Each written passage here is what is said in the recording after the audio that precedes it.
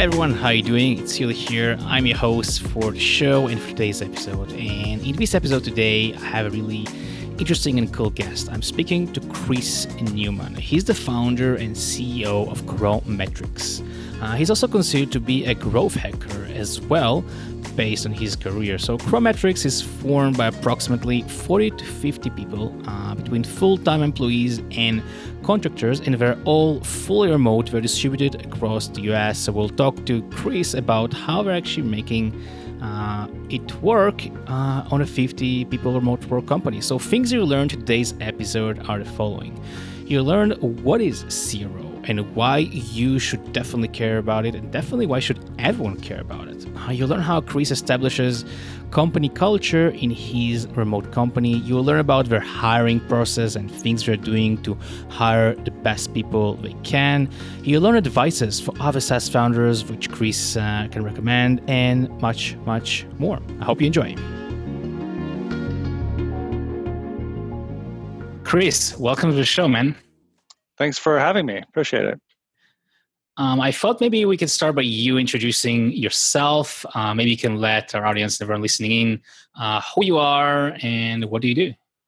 So I'm Chris Newman. I'm the founder and CEO of Chrometrics. We're a conversion rate optimization firm. So we do A/B testing for a number of large companies and small companies. We've got about 50 customers now. We've been growing really rapidly, so about 7% per month compounded for the last 4+ years. So we have a fully remote team distributed all throughout the United States, 33 full-time employees right now, and probably another 12 or 15 contractors, so maybe somewhere between 40 and 50 people, again, fully distributed. Mm-hmm. And where in the world do I find you right now? Just to put, I guess, the location I actually in am in Kentfield, California, which is about 15 miles north of the Golden Gate Bridge in California. Very cool. Before we delve into some of the elements of remote work and this part of your company, I thought maybe just a great starting point to the conversation can be about CRO. I mean, being the CRO expert, and it's part of your name of the company. I just thought maybe you can briefly talk about what is CRO and maybe why people should care and pay attention to it. Sure. So the way I like to think about it, if I talk to people that have no idea what we do, I say we make the web easier to use, because everyone's had some experience where they're buying something online and it's like, why are they making it so hard to give me my money, right? But really what we're doing is we're bringing, yeah, exactly. Everyone can identify with that. Sort of the grandmother test. But what we're doing here is bringing science to a previously pretty squishy topic of marketing, right? So, every site will start off with something like, a creative agency might help design the first version of the site. But then maybe everybody in the company often will have some idea for how to improve the site, right? It's common for people not in marketing to have ideas for what marketing should do. So instead of just like trying to push back all those ideas, or even fight with other VPs and the CEO and whoever else has ideas in the company, now we can bring some science to that. So the scientific method is have a hypothesis, test the hypothesis, and then if it's verified to be better, then go with it, right? So the CRO is conversion rate optimization. So conversion rate is how many people came to your website, and then the rate is how many people did the thing that you hoped for them to do, right? Not just buy, but it might be a lead gen site. So we're hoping that they submit a lead or do whatever, right? So in this case, we might have maybe somebody cares about the homepage headline. That's a very high leverage test. What does the homepage say when you first come to it? So it says one thing. Some people think it should say something else. So now we'll take that idea. Maybe we'll take 2 or 3 different ideas. So 1/3 of the people get the original version. 1/3 people get the CEO's idea. 1/3 of the people get the marketing person's idea. Great. So now we just run this. We do some statistics to make sure we have a statistically valid sample. And then we see which one resulted in more people buying or signing up, right? So it's really hard to beat. If you have the data, if I have the data and you have your opinions, my data is almost always going to beat your opinions. And if not, like sometimes like maybe the CEO just doesn't want to put that thing on the homepage because it's off brand or whatever, that's fine. That's just a discussion of like how much it's going to cost then. Got it. So basically, you help companies grow, and CRO, is helping companies grow. You mentioned there are sometimes high leverage tests. I thought for a moment you can just talk about other specific patterns, behaviors, channels, or high leverage tests, as you mentioned, which are more popular or great starting points for someone just to really try and go there, which usually can produce high result than others. Is there something like this on average for most companies? Yeah, so we often get people wanting to do like full page redesigns or big, huge changes. They're like, we need to do a big brand refresh or some massive change. And we find that actually headline tests or copy tests are actually one of the highest leverage tests because they're simple to implement and are more likely to move the needle on terms of like what, did we get more people to sign up? The opposite of that is image tests often don't work very well because ultimately these tests, the idea is how to be helping people make a decision to move forward, right? So if we worked on an African safari site, and so that was a case where an image test really made a big difference because you could show them like, oh, this is what it's like to be in that safari that you'll come on. Whereas if you're a B2B middleware, this stuff's really hard to explain what it is. So what promise are we making to the person coming to the website? The copy actually will be very effective. And actually for your listeners, I'll just go through one of my favorite little hacks. It's a takeaway. Is I like to use something like Delighted.com, which implements the net promoter score plus Y. So you ask people 0 to 10, how likely are you to recommend this thing to your whatever? So you send that to your customers. Look at the 9s and 10s. These are the people who are providing value they can't get elsewhere. And then look at what they said for Y. But Y is often very simple, plain language that you would not think of on your own and is great for ad copy or homepage headline copy or just understanding what value you're bringing to those customers who are getting the most value from your actual service. So you should send it to the customers who have been through the entire life cycle of whatever you sell or offer or whatever. Nice. I like it. Basically using the same language the customer is actually using and trying and doing in your A/B tests. That's cool. Exactly. What are they going to tell their friends about why your thing's awesome? Cool. So I thought we can shift it a bit about and talking about the remote part of the company. So you mentioned you're a fully remote company. I'm wondering, why did you decide to be fully remote if right now everyone are indeed fully remote? Yeah, so it started, I've got a background in doing this. It was originally born from a place of, I'm in San Francisco. The cost of labor here is incredibly expensive. I know there's great people not in San Francisco. Maybe I can hire them and sort of do geo arbitrage. And so I was one of the very first Odesk customers back in like 2006. I remember them, yeah. So I've used them for a long time and I've worked with teams all over the world. And so it sort of came as a place of necessity, but as I've gotten bigger and now we have more structure to the team, I found it's been an increasingly large competitive advantage. So whereas I thought it was really going to be difficult to maintain that, it's actually become much better than I thought, which is awesome. Why is it a competitive advantage for you? Well, so other competitors in my space or anyone else's space have only their local area to hire from. So here in San Francisco, conversion rate optimization professionals and engineers who would be good at this are plentiful, but they're expensive and they could go work at Facebook, Uber, Google, Netflix, eBay, right? Yahoo. It's just like a really long list of companies they could go work at. But I can go outside San Francisco. I can go to the entire country. Right now, we're only hiring the US because I want to be able to comply with all the local labor laws. And there's a lot of people here that I can hire, but I could also really consider the entire world if I wanted to. So it's a much bigger labor pool and a lot deeper. I just have a lot more people available to work with me. And those people often are in a place where, they don't have a lot of jobs that are interesting to them. Yeah, you mentioned that you're mainly hiring in the USA due to labor laws. And I guess you don't going outside the US because you don't really know each country's laws. If this would not be a friction for you, would you actually go and hire people around the world? Yeah, I've built teams in Ukraine and India before. I've had a few people in South America. Those are all great places. I think the thing with the CRO is that something like Ukraine, they have great engineering talent there, or much of Eastern Europe is like that. Really great engineering talent, but the back and forth with the time zones would be really tough for us. Mm-hmm. And early on in Chrometrics time, I did do some of that. I just found it was harder to work with the time zone thing. The time zone thing is probably the biggest problem, more than the labor laws.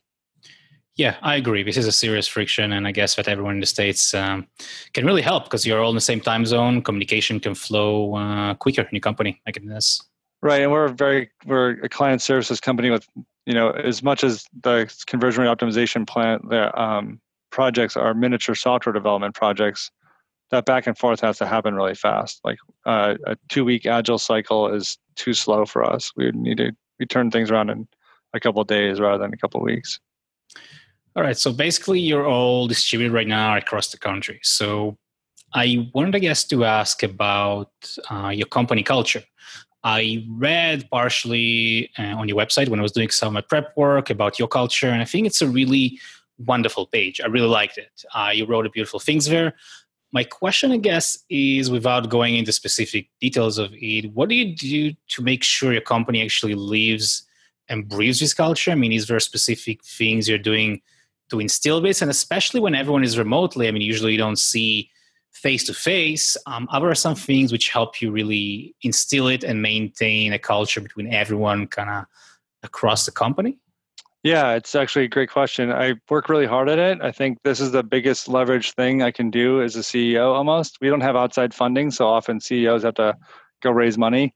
So if I take that away, then the CEO has to be sort of the best salesperson, then also make sure we have good people working here.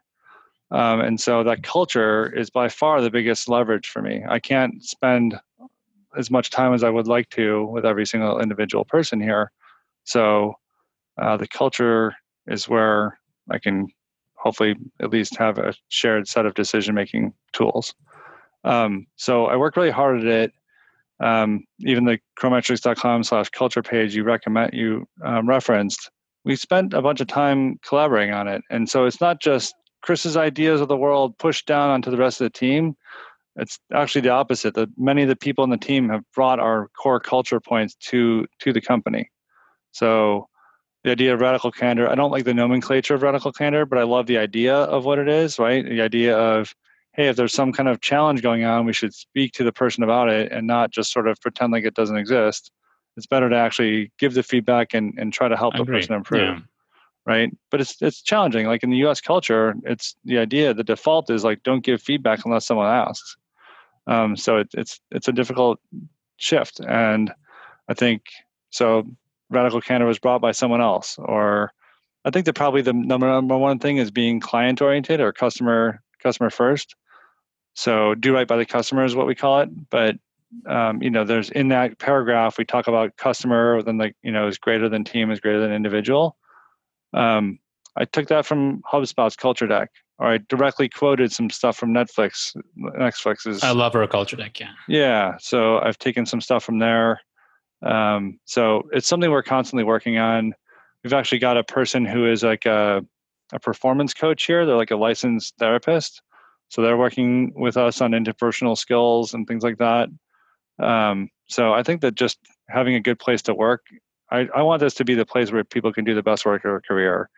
And because we've worked with hundreds of companies over the years, we sort of are close enough to them to like look under the covers of what their company is like, and I can see what that is, but I don't want to work there kind of thing happens sometimes. And I've tried to take some of those lessons and make this into the place that I want to work. And I think that the idea of like, okay, how can we make this a place that's the best work of your career, sort of encompasses a lot of that, right? Like usually it's something that's the company is doing to block that, and I don't want to do it.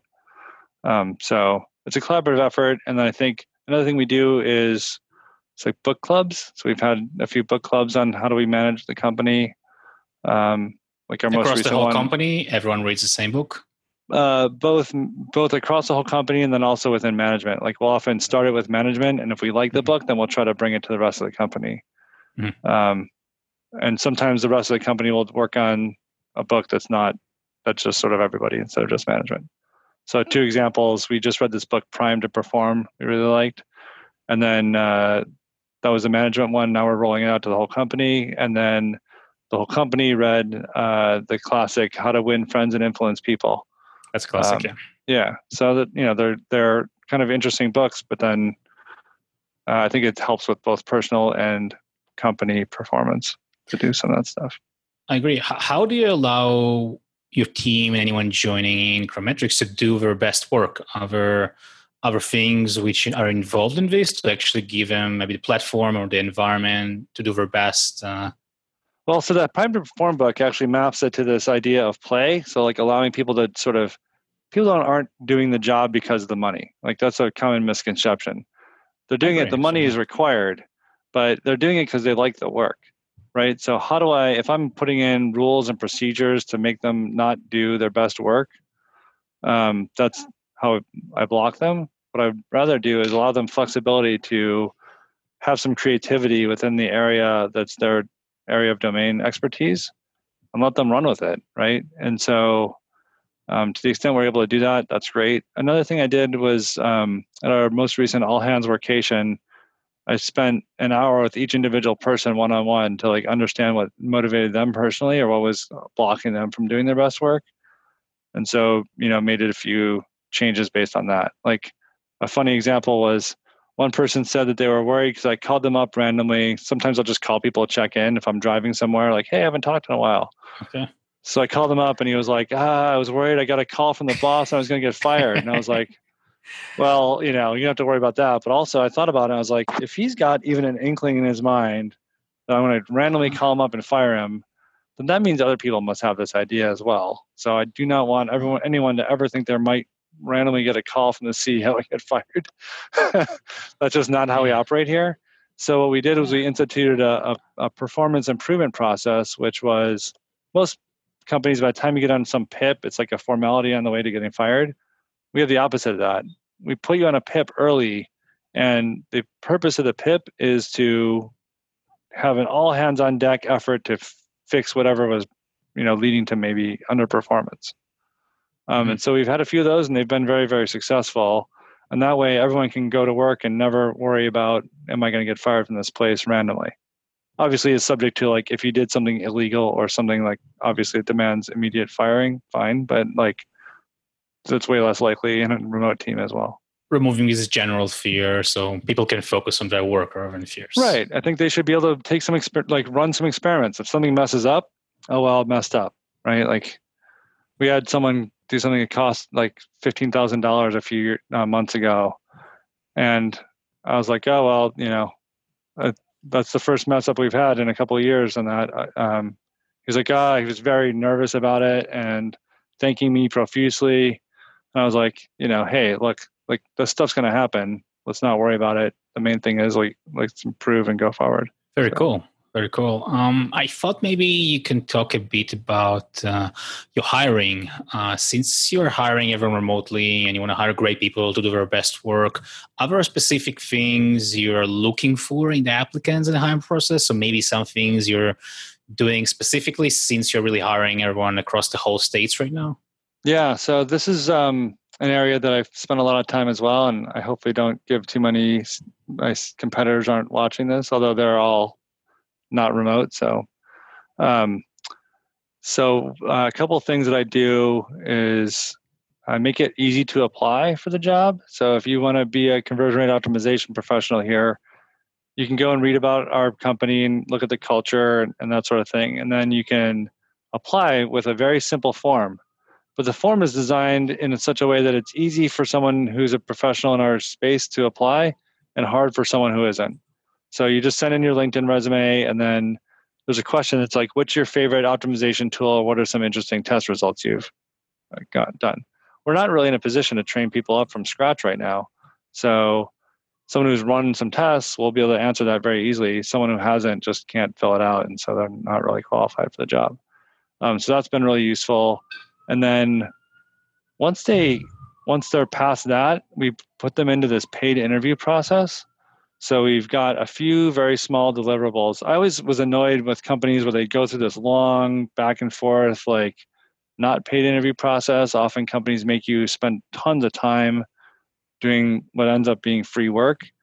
And I never agreed with that. What I'd prefer to do is have you do almost no work to get into the interview process.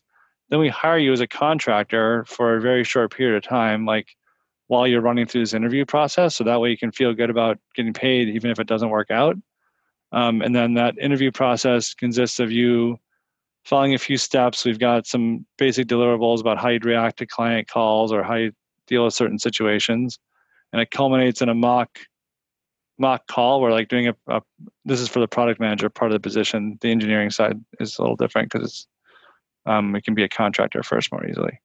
But for the product manager job where you have to hire or not, then it culminates in this mock call where we're sort of seeing how you handle a normal online call, very much like the one we're in now. And then we can do a yes/no decision based on that. But this thing, and we also give them access to Slack and a lot of our internal tools. So by the time they get through the interview process, it's sort of a really good two-way filter where they've been able to look through our Slack.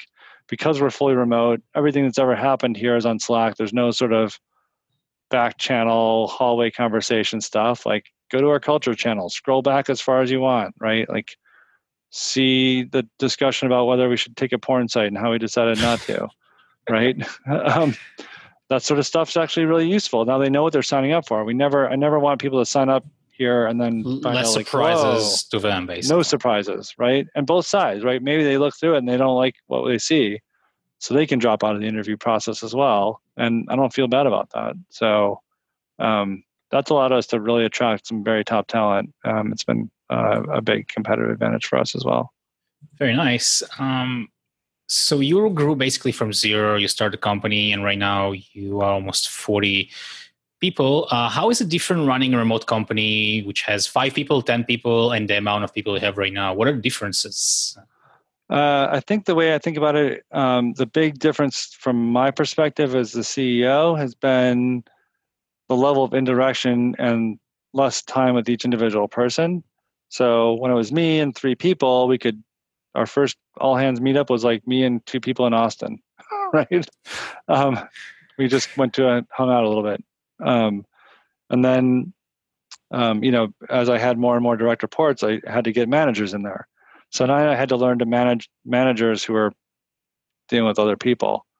So that's the level we're at now, but very soon we'll probably have managers who are managing managers. And so how do we maintain the culture, right? Like I've had to put an increasing amount of work into culture building over time and less time into, I was up late at night figuring out how CSS selectors work inside of Optimizely.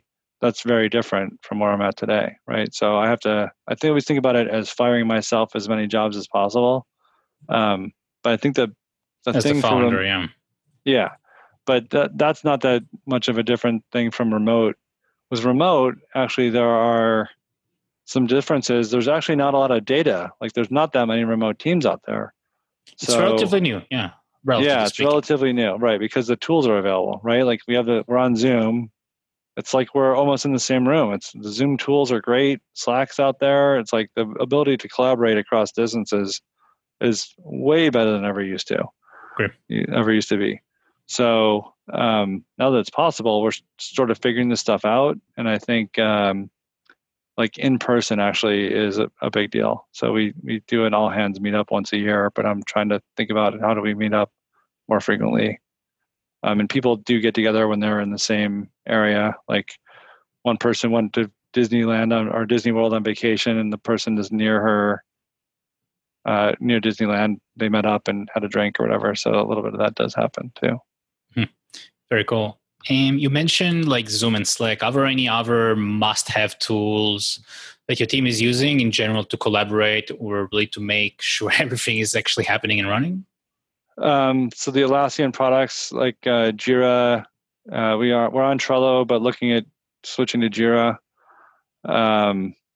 Gusto is a total lifesaver for us because of registering all these different states and paying all the payroll. Like normally companies are all in one state, right? If you're in a bunch of different states, making payroll is a mess. So payroll stuff, let me think about it. Those are the big ones, really. Think about what bills come in every month. It's Slack, it's Trello / Jira. Zoom's been great. Oh, we've had to figure out, so you can see this headset I have on. Okay. It's a Blackwire, this Plantronics. It's the only one that's got an active noise canceling microphone. It's designed for high noise environments. So like we have people working from coffee shops, right? So like if you're in a coffee shop, you're like dealing with mute all the time. But with this headset, it's actually fairly effective at canceling out all the background noise. So we've tested every headset out there, and this is the one that's the most effective. So when people sign up here, like that's the first thing we do is mail them a Blackwire headset. So that what's the name of the headset? I'll make sure to include it. Plantronics Blackwire. Okay. I don't remember but it's the one with the active noise. It's about $150. Mm-hmm. But the active noise canceling microphone is the key. No, that's an amazing tip. Like it's such a friction if you can have a proper conversation, I think, when you're working with someone in the same room, and then just so much time spent on just making sure this call will go through is a big friction. Right. Yeah. You become good at remote diagnosing sort of remote call issues. But I think that the background noise allows people to have more flexibility in what they're doing, right? That's why the headset I thought was so important. I like it. Which challenges of remote work you think haven't been solved yet since you're a remote company for many years? Are there some challenges in general, maybe you think in general in the remote work world, which are still out there to be solved? I don't know that it's remote work necessarily, but I would say the challenges are always just people challenges. Like how do we improve our processes? How do we help one another collaborate? I think about how do we improve our relationships with our customers? Like I don't want to be just some like machine that they think about. I want to help our customers be really successful. So how can we help our customers be successful both in their personal and professional lives? Right? Like not just make them lots of money, but also how do we help them get promoted or just sort of take over the world in whatever they're trying to do. So I think about it's the interpersonal stuff I think is the biggest challenge and the biggest opportunity, right? So if you think about this, how can I give some feedback to someone else in my team, or actually even harder is how can I get them to give me some feedback? That's a tough one. Yeah, right? Like think about that CEO challenge. as well, yeah. Yeah, sure. Well, I was a CEO of 3 people is different from the CEO of 50, right? So that's an increasing challenge. Is like you become more and more the last person to find out about what's going on. Is there something you're doing about it which actually helps transition the feedback so whenever really needed, let's say, not just pinging you about random stuff? You have to provide be vulnerable, right? Say, hey, I'm worried about this, or I'm concerned that this is going wrong. And I think also providing leadership in terms of giving the feedback, and then a little bit of public rewarding for getting the feedback. Like when I get feedback shared with me privately, I'll often tell everyone else what the feedback was and that I'm working on it, right? So that I'm giving some social proof that the feedback was given to me. And then now people know that I've received the feedback well, that I admitted the problem and I'm working on it, right? So hopefully they'll feel more comfortable giving me other feedback in the future. But yeah, I think the biggest opportunity is these people challenges, because I think if we're able to actually communicate to one another how we think that the other person can improve, and then they actually take it to heart and improve, then we're all improving a lot, and that's a really big deal. I like it. Do you think remote work is the future, or at least it's going to be much a bigger part of the future more than we know it today?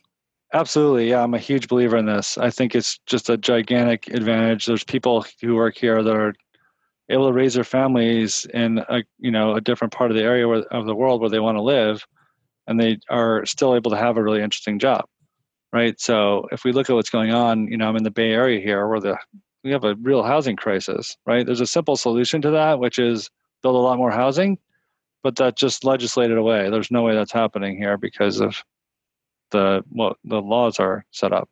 So while that's great that there's lots of jobs here, it's also insanely expensive, and maybe people don't want to do that. how can we take some of these jobs and spread things out a little bit more in other parts of the country, right? It's weird that we have like an immigration and a jobs problem at the same time. So how do we, I think if we can bring some of the good jobs that are available here and in the Bay Area, in San Francisco, New York, LA, some of the places where there's like tight job markets, and bring those jobs effectively to the places where there's not tight job markets, I think that's a win. That said, it's going to be really hard. I think you have to either be fully remote or not remote. I think it's hard to be partially remote. So I don't know how much you've dug into that, but I feel like that's a pretty big challenge. I personally don't not speak to many companies who are actually partially remote. I find that most of them are really all remote, and that's kind of a recurring tip which we're getting because it's going to be really challenging. And I even spoke to a person who changed, and they were co-located and changed to completely distributed as part of the process they've done as well. They did. Was it like, oh, okay, like everyone, the office is closed, get out of here. Right? It was a process for them. So it actually was like a 2-3 year transition. It wasn't like a one-day thing. Okay, guys, we're putting off the office. And yeah, that person was fascinating with me. And was it successful? It was, yeah. So they've been doing it right now for 2 years. And he said we're performing much better due to all the benefits. And it was I think it was like a 2-3 year transition for him. Yeah, just to really change the processes, how they're thinking, working, hiring all together. And then it was a more smoother transition for them. Yeah, I can imagine. I mean, the remote thing is so great because my commute, I actually am in an office, but it's a mile from my house. So I get to have breakfast and dinner with my kids every day, at least when I'm in town. Yeah. And it's huge, right? I know some people work at home and they get breakfast, lunch, and dinner with their children. Or one person wanted to volunteer at a local homeless shelter, but the times that were available were only during the day. So maybe if they worked in a normal company, they have to sort of like sneak out and be gone for an hour and a half. And it's like people are looking at their watches, wondering where she went. Versus like no one here even notices. Maybe you just put a block on your calendar and, the time gets made up. And I feel like it's really productive. There's not as much of the sort of like hallway, wasted time that happens either. So, I mean, if you think about it, just the commuting, if you were going to do a 30-minute commute, 200 days a year, 30 minutes each way, it's 200 hours. Oh, man, if you think of a standard 40-hour work week, it's 5 months or 5 weeks. So it's a massive amount of personal time given back to you. Yeah, if you compound it over years, it just gets more and more. That's right. Yeah, so I think that it's better. It's a big win for everybody, the employees and the company. I completely agree. Chris, is there any advice which you may give to maybe SaaS founders or people who are founding companies that are listening in and wishing to start and grow their business? I know you also had an exit as well. You sold another business. That was something I noticed when I was doing some prep work. So I'm wondering if you have any advice maybe you would give, maybe in another language, maybe something you would give yourself even just a few years back. Sure. Well, so I think I'm really passionate about SaaS businesses, but then just businesses in general. So I guess where I'd go is at the beginning, you always have to be very customer focused and help, like, what are you doing that's adding value, right? There's this whole idea of product market fit. It's critical. If you're not adding value, it's going to be really hard to scale anything that's based on just selling, things that are not something people want to buy. So you'll have to develop what the thing, add value to your customer. And then with SaaS businesses specifically, you just have to be really patient, right? They take a long time to build up the MRR. But then as you build things up, they start becoming incredibly rewarding and huge amounts of momentum. And my number one page of the SaaS playbook for me is like, kill your free plan and raise your price. I've seen this a bunch of times, and the free plan ends up, you have to have the reason. The free plan has to be something the customers have to add value to the other people that are not free in order for them to be viable. And then the price raising thing, if you just look at the trend of all the companies that have been successful in SaaS, they just keep raising the price more and more and more. Because what ends up happening in SaaS is that 80% of the money comes from the very large customers. And then, less of it comes from the smaller customers, but that's still an important source of revenue. And you can look at this all the way up to some large public company like Atlassian. They have no sales staff, but they still get a huge percentage of their money from enterprise companies, or even something like MailChimp does too. That's great. I love it. You also have some very amazing clients, which you show on your website, which you probably are giving service to. And I saw it includes Facebook. It's one of the biggest companies in the world. I'm wondering if you can talk just a bit about it. How did you land Facebook as a client? Friends. I'm in the Bay Area, so that was like a really early small project that I did for them. So that was a friend of mine that hired me for a project for Facebook, and they're not an ongoing business because like A/B testing is at the core of the strategy of Facebook.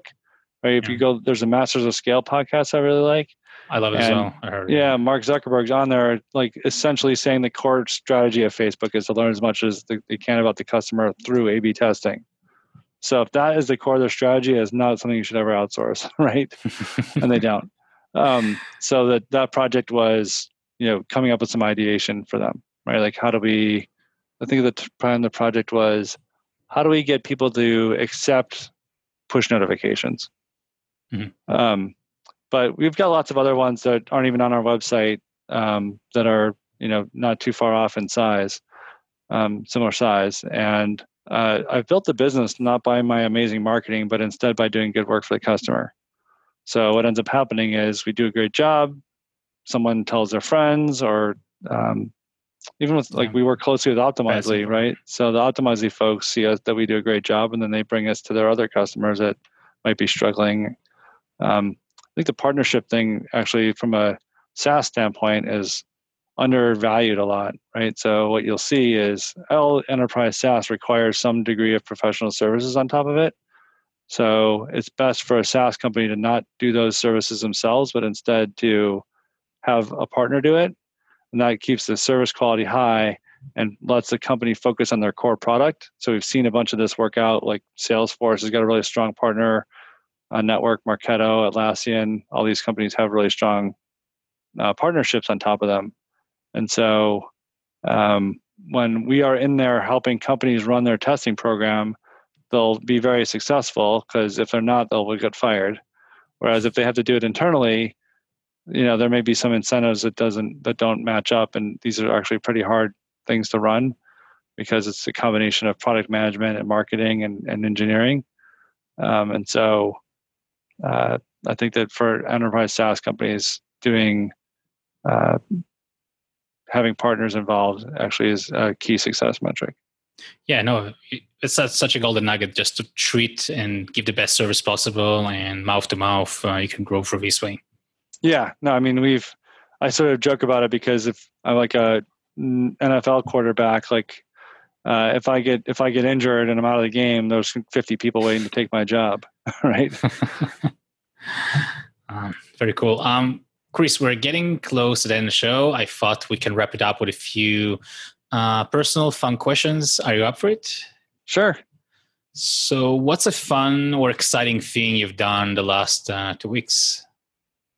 I just went to New York and Atlanta and visited a bunch of customers. So that was really fun. Walked around New York City, and I had this day where I was starting the Upper East Side, and then we took a bus down Fifth Avenue and saw like every landmark in New York, it seems like, and then walked around George Washington Park, or I think it's Washington Square Park, sorry. And then the next day I was in Atlanta, and they have these bird scooters that are all over in San Francisco. They just landed in Atlanta. So I took one of those to a business meeting. I thought it was kind of funny. So that was good times. What's the first thing you do when you start your workday? I check my email. My wife hates it, but that's what I do. What's your favorite reading material? Let's see. Favorite reading material. I like to read these business books. I don't read that many novels, but I do like to read. It's like this Prime to Perform or The Hard Thing About Hard Things, like typical sort of entrepreneurship books. I just enjoy reading it. And so maybe I should diversify, but I don't. All right, Chris, where can people find you online, and where can people maybe find CRO metrics if they're also thinking about really optimizing and working with their CRO?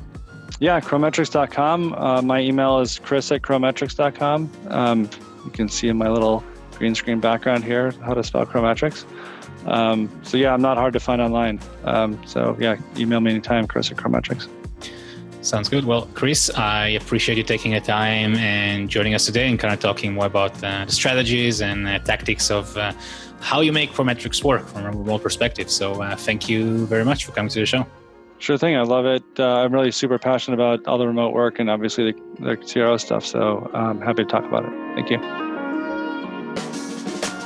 Small request before you leave. So if you enjoyed the show, we would really appreciate to receive a 5-star review on iTunes or your favorite podcast app. That can really help. And we also would love to hear any feedback that you have. Anything else you want us to ask anyone coming to the show? Anything you want to change, improve, add, or something you like? Really, any feedback, we really appreciate it.